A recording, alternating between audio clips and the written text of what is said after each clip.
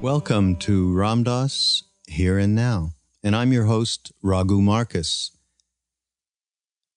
Today, we're going to talk about something that's common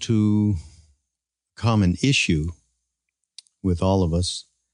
And I found this talk by Ram Dass that is about relationships, the yoga of relationships.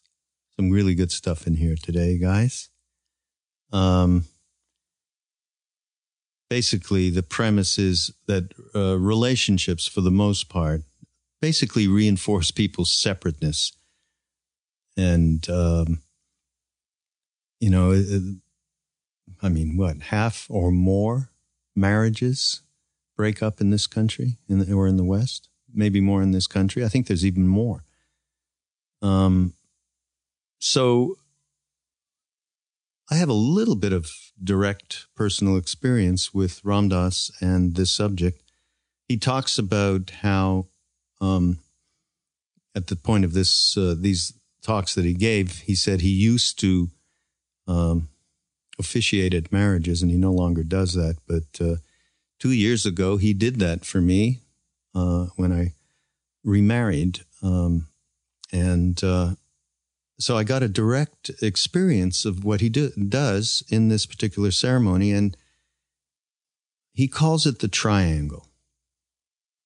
And the images of two partners, two people as partners, and at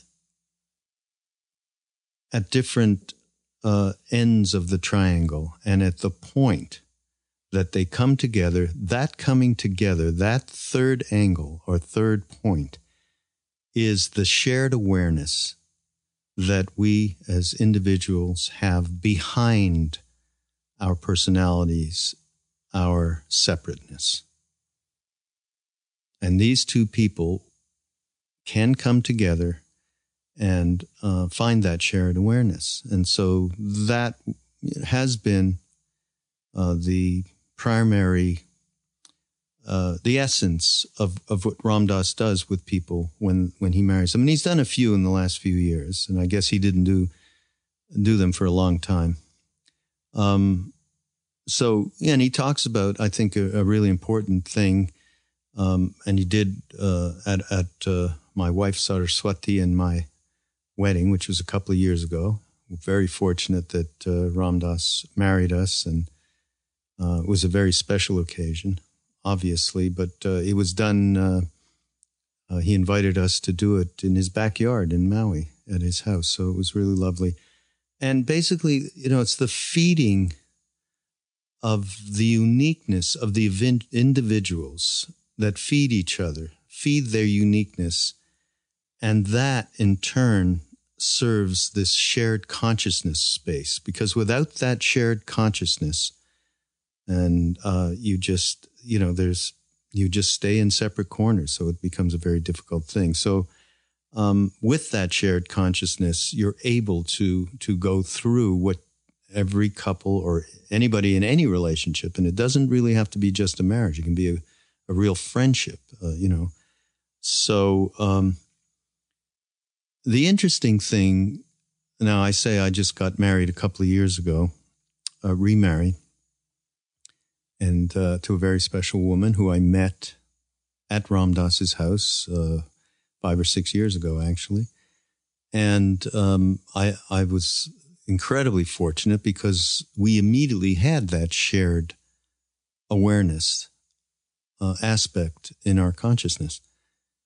But now I'll go back to the days when I was in India with Maharaji, and it so happened that he was marrying people left and right. And in particular, I was married by him at that time with a woman who became the mother of my 2 sons, actually. And he did, it was so weird what he did. Every day we'd show up for one period. He'd say, "Are you friends?" He'd point at us. "Are you friends?" Say, "Yeah, we're friends." Yeah. And he'd go on day after day. "Are you friends?" And we were really good friends. And there was no romantic involvement. We got together because of a shared love of actually Ram Dass and then Maharaji. And then many months later, I don't know, 6 or 8 months later, he said, he says to her, "Did you sleep with him? Did you sleep together?" And she goes, "Not, absolutely not." And it was true. And of course, that night we did. And then the next question was, "When are you getting married? When are you getting married?" I was like, and he used to say that marriage brings greed, attachment, and lust to people. It's very difficult. So I actually went to him and I said, well, after he said, "Okay, you're going to get married?" And, "Okay, I'm going to get married." And then he said, no, I went to him a couple of days later and I said, "You said marriage brings a lot of attachment and so on and lust and everything. Well, why would anybody get married?" And basically I was saying to him, "Why are you doing this to me?" Because I was thinking I was a solo sadhu in India. And, the idea of marriage wasn't in my playbook. But he just turned to me and he looked in my eyes and he just said, "It's your desire." And I got it. I got it that I really wanted to do this. Now, we were amongst, I would say at that time, maybe 10, 15, maybe marriages that he didn't put the people got together and he fulfilled their desire of him marrying them, us. Well, over the years, I think there's one that survived. Yeah, one out of all those, just one. So, wow, what does that mean? Well, I think we all had to fulfill some karma here. And in the getting together that we did in that particular space around him was very special and unique. And in my case, it fulfilled so many different things that I needed to fulfill karmically in this life. So, but at the time, we just didn't have conceptually the wisdom that Ram Dass is talking about in this yoga of relationships. We were very young and very idealistic, and we had some stuff. We had a lot of stuff to work through, and it took many years to do that, not to mention dealing with the fact that he left his body soon after this happened. And the other thing that's interesting, and that we got over there, I mean, so there was this experience of going through this relationship and going through it with him and what happened to us after. And by the way, I would say 98% of the people that split up they're all very close. I mean, they're like extended families with their new wives and children and God knows what. And one of that, and that's what I wanted to mention, is family. We got introduced to an Indian family, to many Indian families that were just part of the fabric around Maharaji. Maharaji was a family, quote unquote, guru. He did not have disciples necessarily. He had devotees, and he came from a family himself. He had children and a wife. At the time, we didn't know this. All of this you can find, by the way, in Be Loved Now, Ram Dass and Rameshwar Das's great book of a couple of years ago. Has a wonderful chapter in there on Maharaji's sort of bio, as much as we could find out or they could find out. But the family, it's really interesting because the family over in India, the tightness and the love that is just, that binds them, allows for arguments. It allows for fights. It allows for people to be angry with each other without recrimination and without holding on to things for a year where you don't talk to your mother, your father, your brother, or your sister. That just, I mean, I am talking generally, and of course there's many instances of families that are dysfunctional in India, but the ones that we were introduced to that had this basic fabric of spirituality and heritage of the spirit, of being devoted, of understanding karma and reincarnation and all of that, allowed for these families to bind together in a way that is not natural to us in the West. I mean, it wasn't natural in my family to be able to have an argument with my father and not end up with recrimination and anger. I mean, he had a lot of anger himself, And as I said in a previous podcast, without Maharaji intervening him and making him take acid, I don't know where our relationship would have gone. But it's different. It is radically different. The family, the experience that we got from these people, what it's led to is an experience of how we relate with each other in satsang, which is the Indian word for community of wayfarers with a common purpose. And I fortunately, because all of my family all ended up in India at one time, all of them, except for my mother, who later came and met Siddhima, our mother in India who takes care of Maharaji's temples. So my entire family has been blessed by living with Maharaji. And we have had that commonality experience between us that's allowed us to have a little glimpse of being able to fight with each other and still love each other.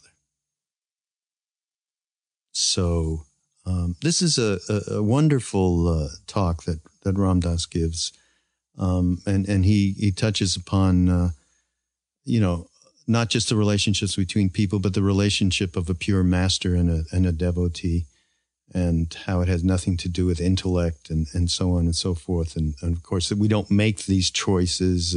He does tell one funny thing, which I'll end this with, where he, when he first met Maharaji, he was like a Buddhist. He was, major, Harvard professor, intellectual, and so on and so forth. And he was like Hinduism was this gaudy, weird, day glow light, weird stuff. And he wasn't into it at all. And then he gets to Maharaji and people are dropping at his feet, and prostrating at Maharaji's feet. And he's like, what? This is like touching feet? What? He was so turned off. An hour later, he was fighting people to get at those feet. So it has nothing to do with the mind. And in my own experience, I was somewhere in India with him before I met Maharaji, and there was all of this touching of the feet going on with another Swami, actually. And I was like, I can't do that.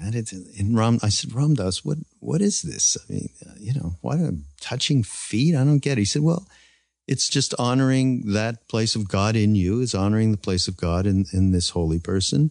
And whatever it is that comes up in your mind that is weird, well, just use that as fodder for becoming aware. I said, okay. Still nothing. I couldn't get near it. I went up and saw Maharaji the first time. He walked out the door. I mean, it wasn't even a thought. And I can't tell you why. I can't tell you what was going on inside that propelled me like a firecracker on, I just blew up and just folded in at the feet. And I'm sure many people are going, what? And that's what we did when we first got there. What? Who's touching feet? But when there's a certain thing that comes from deep inside that recognizes divinity, that recognizes that place inside us that is complete love, and you bow to it because there's nothing else to do. Well, let's listen to Ram Dass talking about the yoga of relationships. How can we maintain our own integrity or identity in a relationship, especially a close one, without compromising the integrity of others? Okay. Which you do you want to preserve? A lot of different. When I look at relationships, my own and others, I see a wide range of reasons for people to be together and ways in which they are together. And I see ways in which relationship, which means something that exists between two or more people, for the most part reinforces people's separateness as individual entities. And it doesn't just honor it, it treats it as the reality of it. When I perform, or I used to perform, I don't anymore, but I used to perform weddings. I was I had a license for a while. It was revoked by the temple here at Hanuman Temple Farm.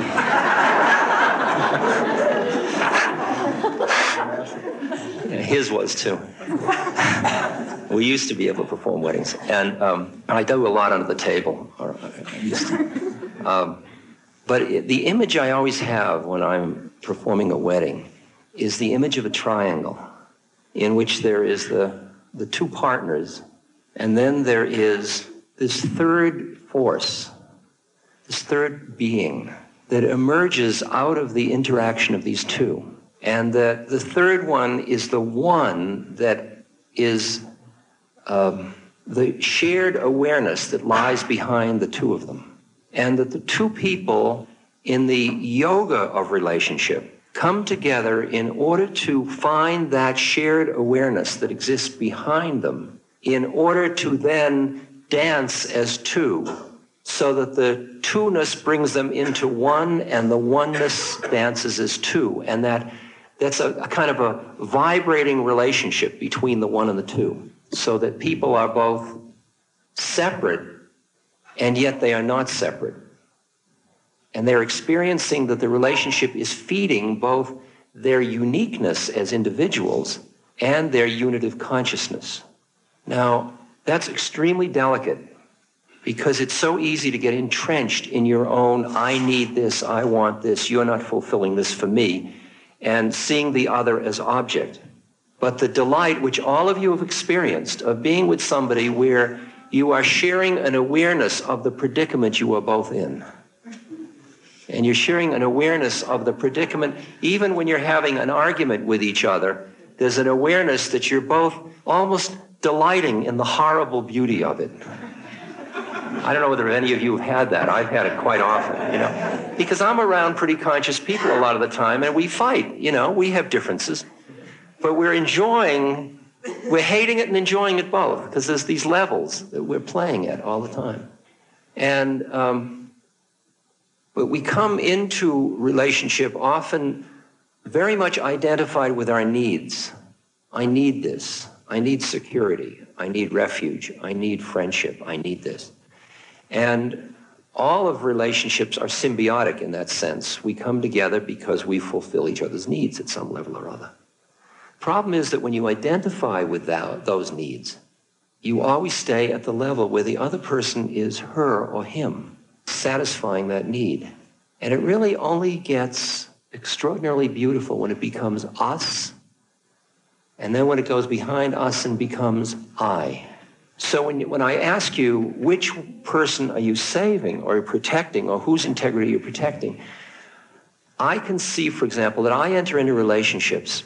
I understand that to enter into the yoga of relationship is an extremely difficult thing to do. It's the hardest yoga that I know of, actually, because your ego is so vulnerable when you start to open up to another human being. You feel so tender and so vulnerable.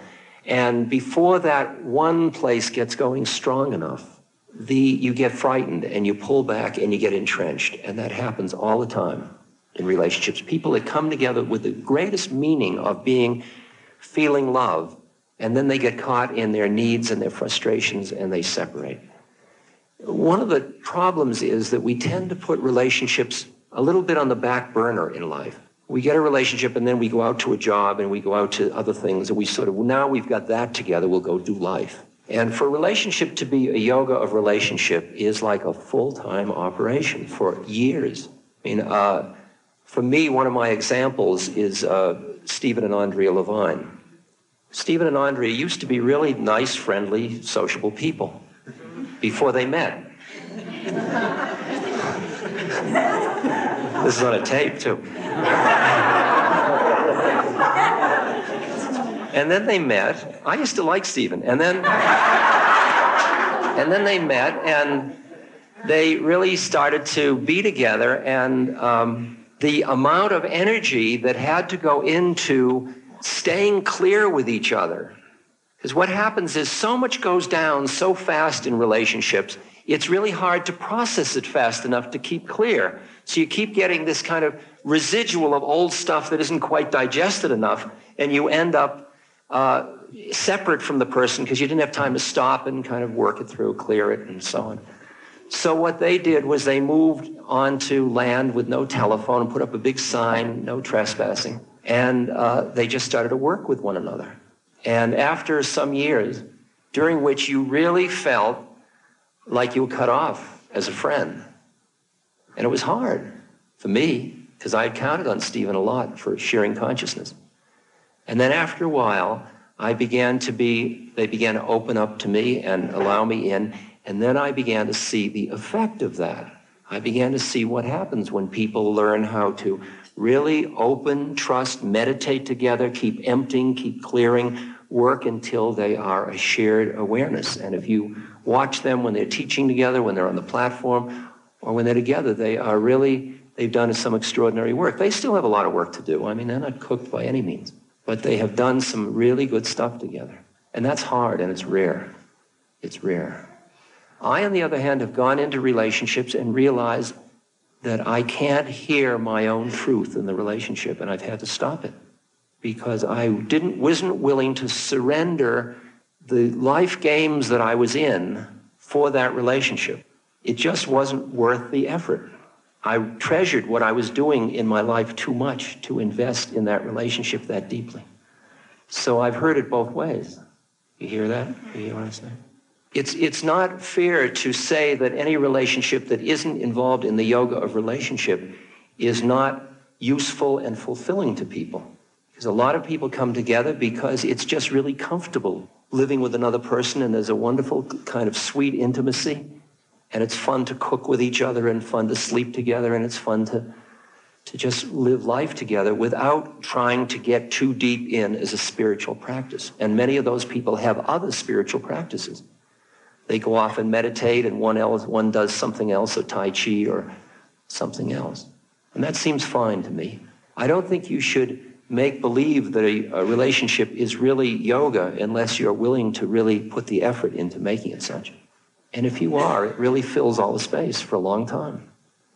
Am I hearing the issue clearly, or somebody want to say anything about that? When I'm in a relationship with somebody else, and what they do upsets me, because I understand that my life experiences are the gift of my guru in order to bring me to God, that if somebody upsets me, that's my problem. This is a hard one, because we don't usually think these ways in this culture. What I see other people I see them as like trees in the forest. You go into the woods, and you see gnarled trees and live oaks and pines and hemlocks and elms and things like that. And you're not inclined to say, I don't like you because you're a pine. You appreciate trees the way they are. But the minute you get near humans, you notice how quick it changes. There's a way in which you don't allow humans to just manifest the way they are. You take it personally. You keep taking other people personally. All they are mechanical runoffs of old karma. Really is what they are. I mean, they look real and they think they're real, but really what they are is mechanical runoff. So they say, "Rrr," see, and you karmically go, "Rrr." And then one of you says, we've got to work this out, and the other says, yes, we must, and then you start to work it out, and it's all mechanical. It's all conditioned stuff. I mean, I'm really being, okay. So that if somebody comes along and gets to me, they get me angry or uptight, or they awaken some desire in me. Wow, am I delighted? They got me. And that's my work on myself. If I'm angry with you because your behavior doesn't fill my model of how you should be, that's my problem for having models. No expectations, no upset. You're a liar and a cheat, that's your karma. If I'm cheated, that's my work on myself. My attempting to change you, that's a whole other ballgame. What I'm saying is I will only be happy if you are different than you are. You're asking for it. Really asking for it. Think of how many relationships you say, I really don't like that person's this. If they would only be this. If I can only I can be happy. Isn't that weird? Why can't I be happy with them the way they are? You're a liar, a cheat, and a scoundrel, and I love you. I won't play any games with you, but I love you. It's interesting to move to the level where you can appreciate, love, and allow in the same way you would in the woods, instead of constantly bringing in that judging component, which is really rooted out of your own feelings of lack of power. Judging comes out of your own fear. Now, I fall trapped to it all the time, but every time I do, I catch myself. Okay, that's the beginning. Let's go. Question. You on board yet, or are you still here? Yes? No? Okay. If you don't give me feedback, I'm going home. The hell with you all.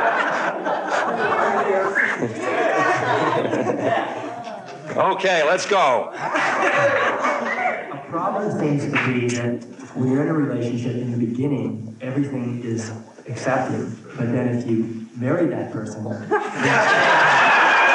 sudden judgments come in on a continuous basis. And that's a problem, which leads to my question.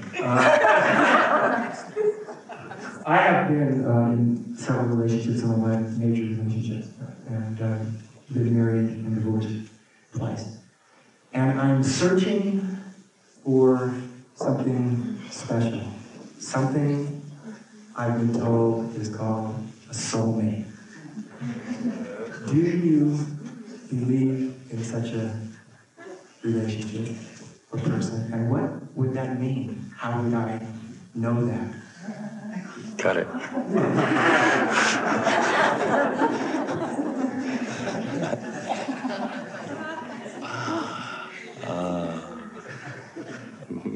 Keep looking.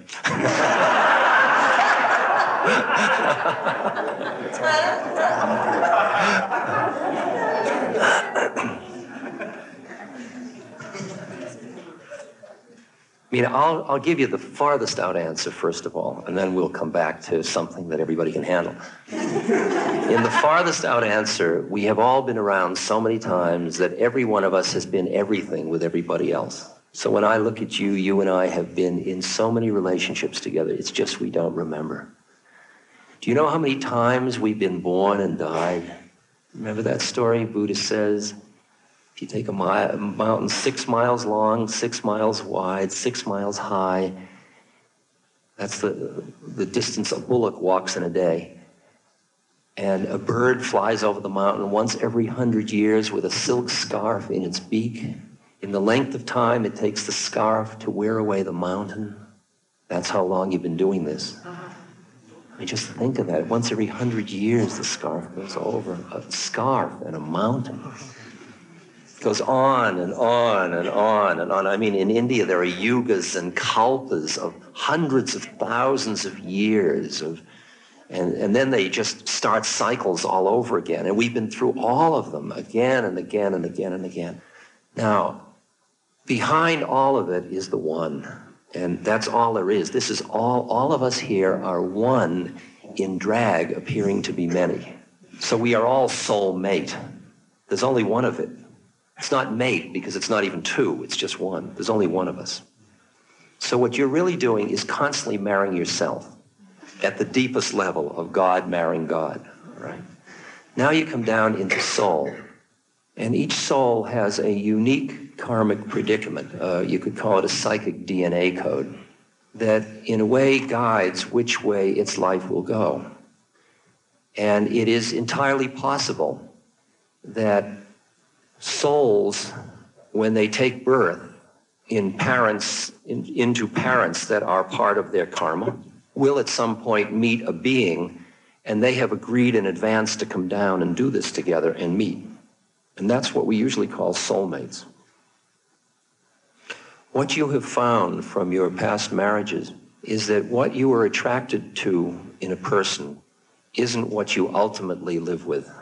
After they say the honeymoon is over, and it's after the desire systems that were dominant in the relationship that have the attraction in it pass, and all of it passes, then you're left with the work to do. And it's the same work. When you trade in one partner for another, you still have the same work you're going to have to do sooner or later when the pizzazz is over.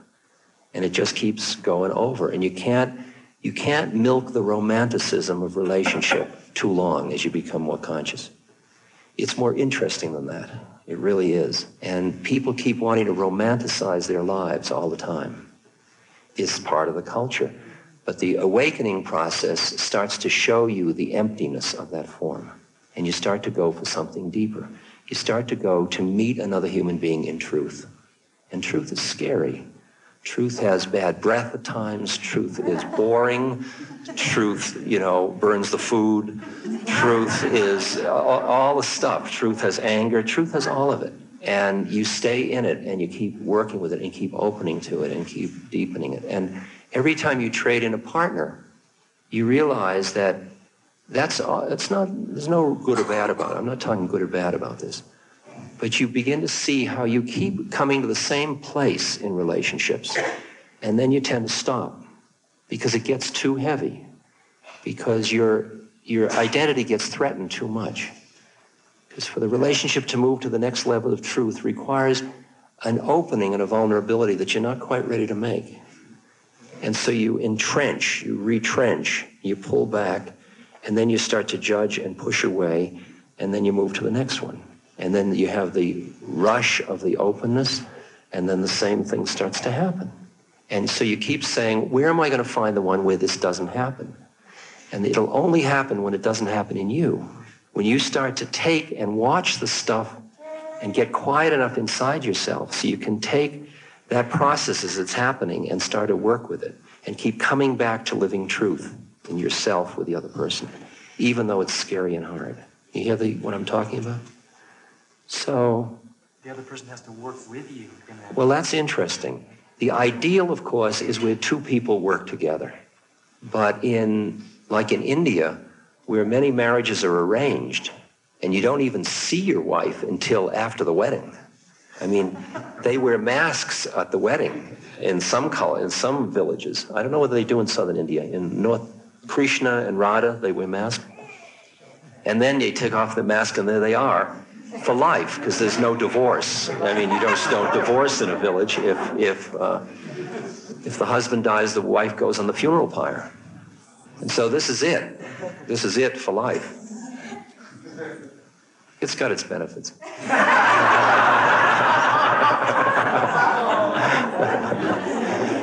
But what's interesting about that is when they understand Dharma of relationship, there is a way in which it's like what the Marines say, that if you can change it, you change it, and if you can't, paint it. And when you can't change a marriage, you start to work with it. I thought if it stands still, paint it. Well, it's the same. You can't move it. When you have something that you're in, like I couldn't trade my father in for another father. He was given to me. That's the given.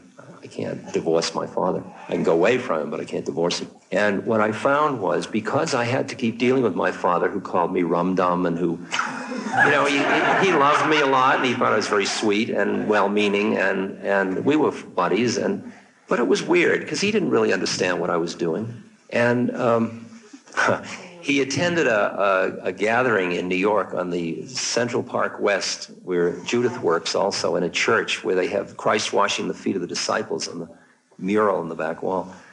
He was back there with my stepmother-to-be, and I was up there in a white robe with beads. Did I tell you this? Oh. And he whispered to her, he says, "I feel like the Virgin Mary." Which for a Jew is pretty good. But she was, so it's okay. We forget that, don't we?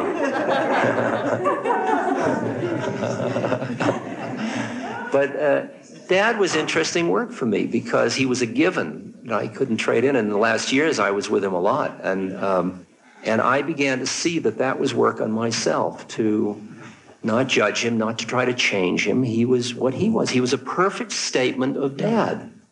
He was absolutely perfect who he was. It was only when I had a model of how I would like my father to be that there was trouble. I wanted him not to suffer when death, so I wanted him to understand what I understood about dying. And he didn't want to understand it. And I was frustrated because I meant well. I knew if he understood it, he wouldn't suffer. The worst problem is trying to take the suffering away from people you love. That's the stinker. You keep wanting to take away their suffering. And you don't even know why it's there in the first place. It's so interesting to allow people to be who they are. Finally, I think in relationships, you create an environment with your own work on yourself, which you offer to another human being to use to grow in the way they need to grow. Parents are an environment for their children. Lovers are an environment for their partners. Children are an environment for their parents. And you keep working. You become the soil, moist and soft and receptive, so the person can grow the way they need to grow. Because how do you know how they should grow? People have 2 children. One of them is a very old incarnation, an old lama who just dropped down to bless everybody. The other one is immediately post-Neanderthal. And they're siblings, and my children, and they're 2 entirely different 2 beings. So you've just got to listen to hear what a human being needs, who they need to be in a lifetime. So when you work with a situation where you don't change it, you just work on yourself a different way. The idea of manipulating the universe in order for you to be happy is just one model. The other model is manipulate your own mind till you're happy with what you got. Which is probably the only way to do it. Finally, that's the only way to do it. Because if you keep manipulating the environment, it's never right. Did you never notice that thing? I mean, I'll go to Kauai and, in Hawaii, rent a house, get a car, have a lover, get art supplies, get fish, But do you notice the weather is a little clammy today? Damn it, the Jeep they gave us, it's not running on all the cylinders. That damn restaurant was closed tonight. I mean, I can watch how you can create an absolute hell out of the whole thing that was to be heaven and paradise. And then you just laugh at yourself. And then finally, the image I have, which I've told so many times, of being in Bareilly at the railway station in India, when I realized the train was going to be 2 days late. And the station was full of people who were living there. And these were families with kids that were peeing everywhere, and they had goats and chickens and vendors selling everything. I mean, it's life. It's real life in the Bareilly railway station. And I didn't have much money at that time, and I was barefoot because I was a yogi in those days. And the latrine, I had dysentery, and the latrine had stopped up maybe, a few weeks before. And so the fecal matter was sort of everywhere, and there were flies. I mean, millions of flies, and I had to go about every 15 minutes. And now my mother raised me. She had very definite models of toilet training, and she taught me what hell was. And the closest to hell of her mind was the Bareilly railway station latrine. I mean, if she had ever seen it, she would realize she had met her fantasy, right? And there I was. It was interesting because I found myself sitting there, knowing I had to go to the bathroom, feeling it coming, and knowing I had to go in there, and then coming back, and then sitting and going. I just got toilet paper.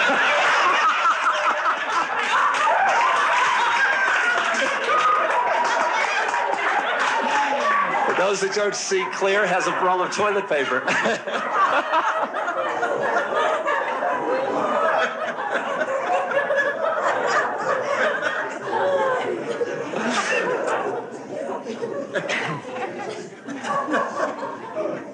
And there was a moment when I realized, in the midst of all that, that I was happy. And I thought, this is impossible. Everything my training prepared me for was to not be happy at this moment. And I'm happy. And it was interesting. I was happy because there was life force, there was openness, there were people, there was realness, there was softness, it was alive. And also because I was really at peace in myself. And this was just the stuff to deal with. And in a way, that experience shifted my consciousness about manipulating the universe to be happy. I'll still make it as nice as I can for me. But then, where it isn't, I don't sit around being preoccupied with what isn't. Just open to it. And here we go. Here we go. Because the amount of time you create a hell with your own mind because of your attachments to your models of how it should be that are different from the way it is. You can see it in this culture about growing old. You see the model that a person develops about themselves, and then as their body changes, because I used to do 100 push-ups and now I can only do 70, and there's a deep depression. That's interesting. I can't even do one. And I'm not depressed. You should be. Next question. I find that when I'm dealing with pain or anger or fear, especially when I'm sharing it with somebody, I do a manipulation thing where I think I'm facing it, but a lot of it gets pushed down inside. And so my question, I guess, is how to really keep open to those things and without playing that game with them. You're talking about manipulating them or yourself? Do you feel you're selling out to be with them, or do you feel you're trying to manipulate them? What are you telling me? It's not a real conscious thing, and it's an ego trip. Well, most everything we do is on this plane. It's hard not to be. I mean, the spirit is mediated through ego. It's just a question of how identified you are with it. To tell me these things in yourself is acknowledging the fact that you see them at some level. And when you're with another partner that you're really trying to work with, by acknowledging that stuff with each other, it doesn't mean that you have to extract something from them. It's just that the relationships that are the most exciting are where the contract is to share truth. Many relationships don't have that kind of a contract. They have a contract of you won't threaten my ego and I won't threaten yours. We'll both feel comfortable. But if the relationship is designed where you agree, let us, when I say to you, will you help me awaken by sharing your truth with me? It may be difficult for me to hear it, but that's the work I will do with myself. And then you say to me, would you help me awaken through sharing your truth with me? Sometimes it'll be hard for me, but I'll work on myself with it. That relationship gets very exciting. That gets loaded. That's juicy. I mean, Jai and I have been friends for many years, and we have that contract. And sometimes it's been hard. There have been moments when his truth to me has been painful for me to work with, as mine has been to him. But we trust each other because we're both committed to awakening, because we both love Maharaji so much, that we take that truth and we keep working it and working with it. It's the same in my relation with Judith, who I've been with for many years. It's the same way. Now, those kinds of truth relationships are very precious. They're very delicate, but so what you do is when you see that stuff in yourself, you can say to the other person, I see how I am manipulating. And you just keep bringing it out. And the two of you bring it out and examine it with good faith. You keep doing that. You keep working and get as close as you can with it. And if the relationship doesn't allow that, then the work has got to be in yourself of bringing it up and seeing the way you're doing it. I mean, I have a very manipulative quality in me that I have had to work with a lot over the years. to the point where when I see myself doing it, either somebody points it out to me or I begin to see myself doing it. And then the interesting question is, what do you do with that moment? Do you get into, oh, you're a no-good bum because you're doing that again? Or do you just kind of let it go and let it float by? So there I am again. Munindra, who was one of my wonderful meditation teachers, once I came to him and I was so upset about something. And he says, Ram Dass, don't you see it's just old karma running off? And I really heard that. It's just old stuff out of us running off. Bring it up, look at it, and let it go. Okay? My question has to do with the relationship of student to spiritual teacher.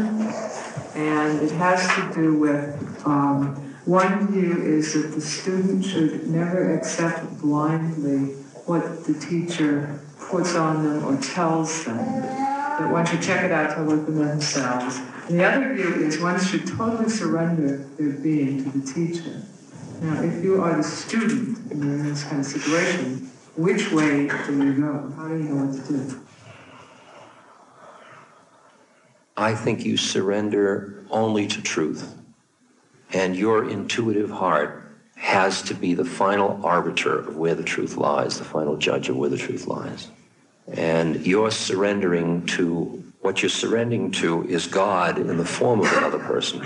And there are often times where, because most of the beings that we call gurus are really teachers, the likelihood of finding somebody that's a cooked goose is reasonably slim. Since they're not cooked geese, they have their own karma. They have their own stuff. And so they become somebody through whom a teaching comes, but they themselves are not truth.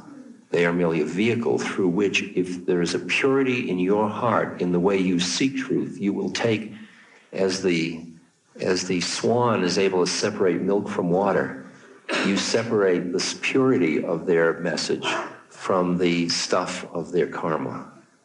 And you take the truth and you work with it.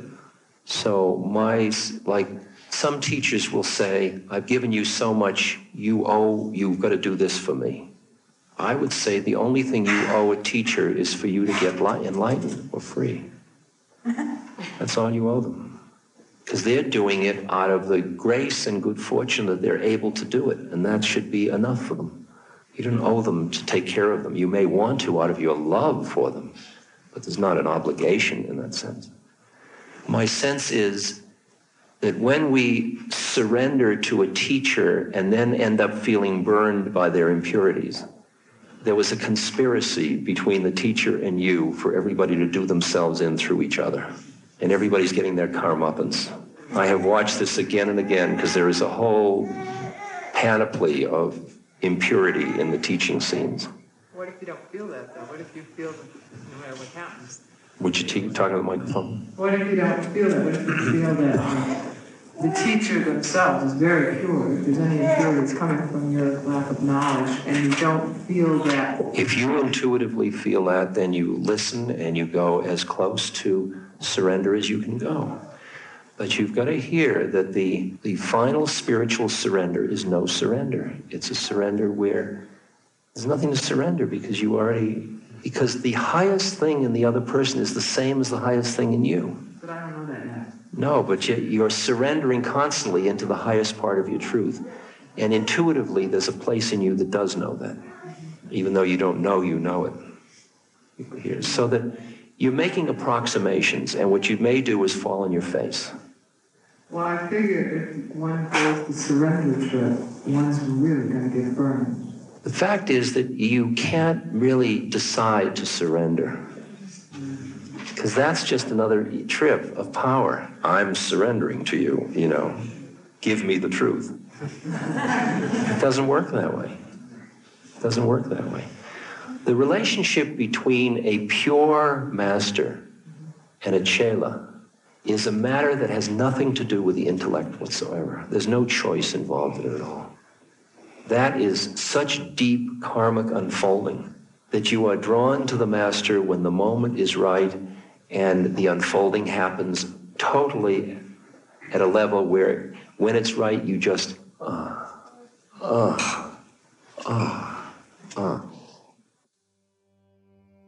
This podcast is brought to you by the Love Serve Remember Foundation and Ramdas.org. We appreciate you listening, and we appreciate all the support that you've given us. Please continue that support and donate at Ramdas.org. We can then continue to share what Ramdas has been sharing for all of these years. Thank you.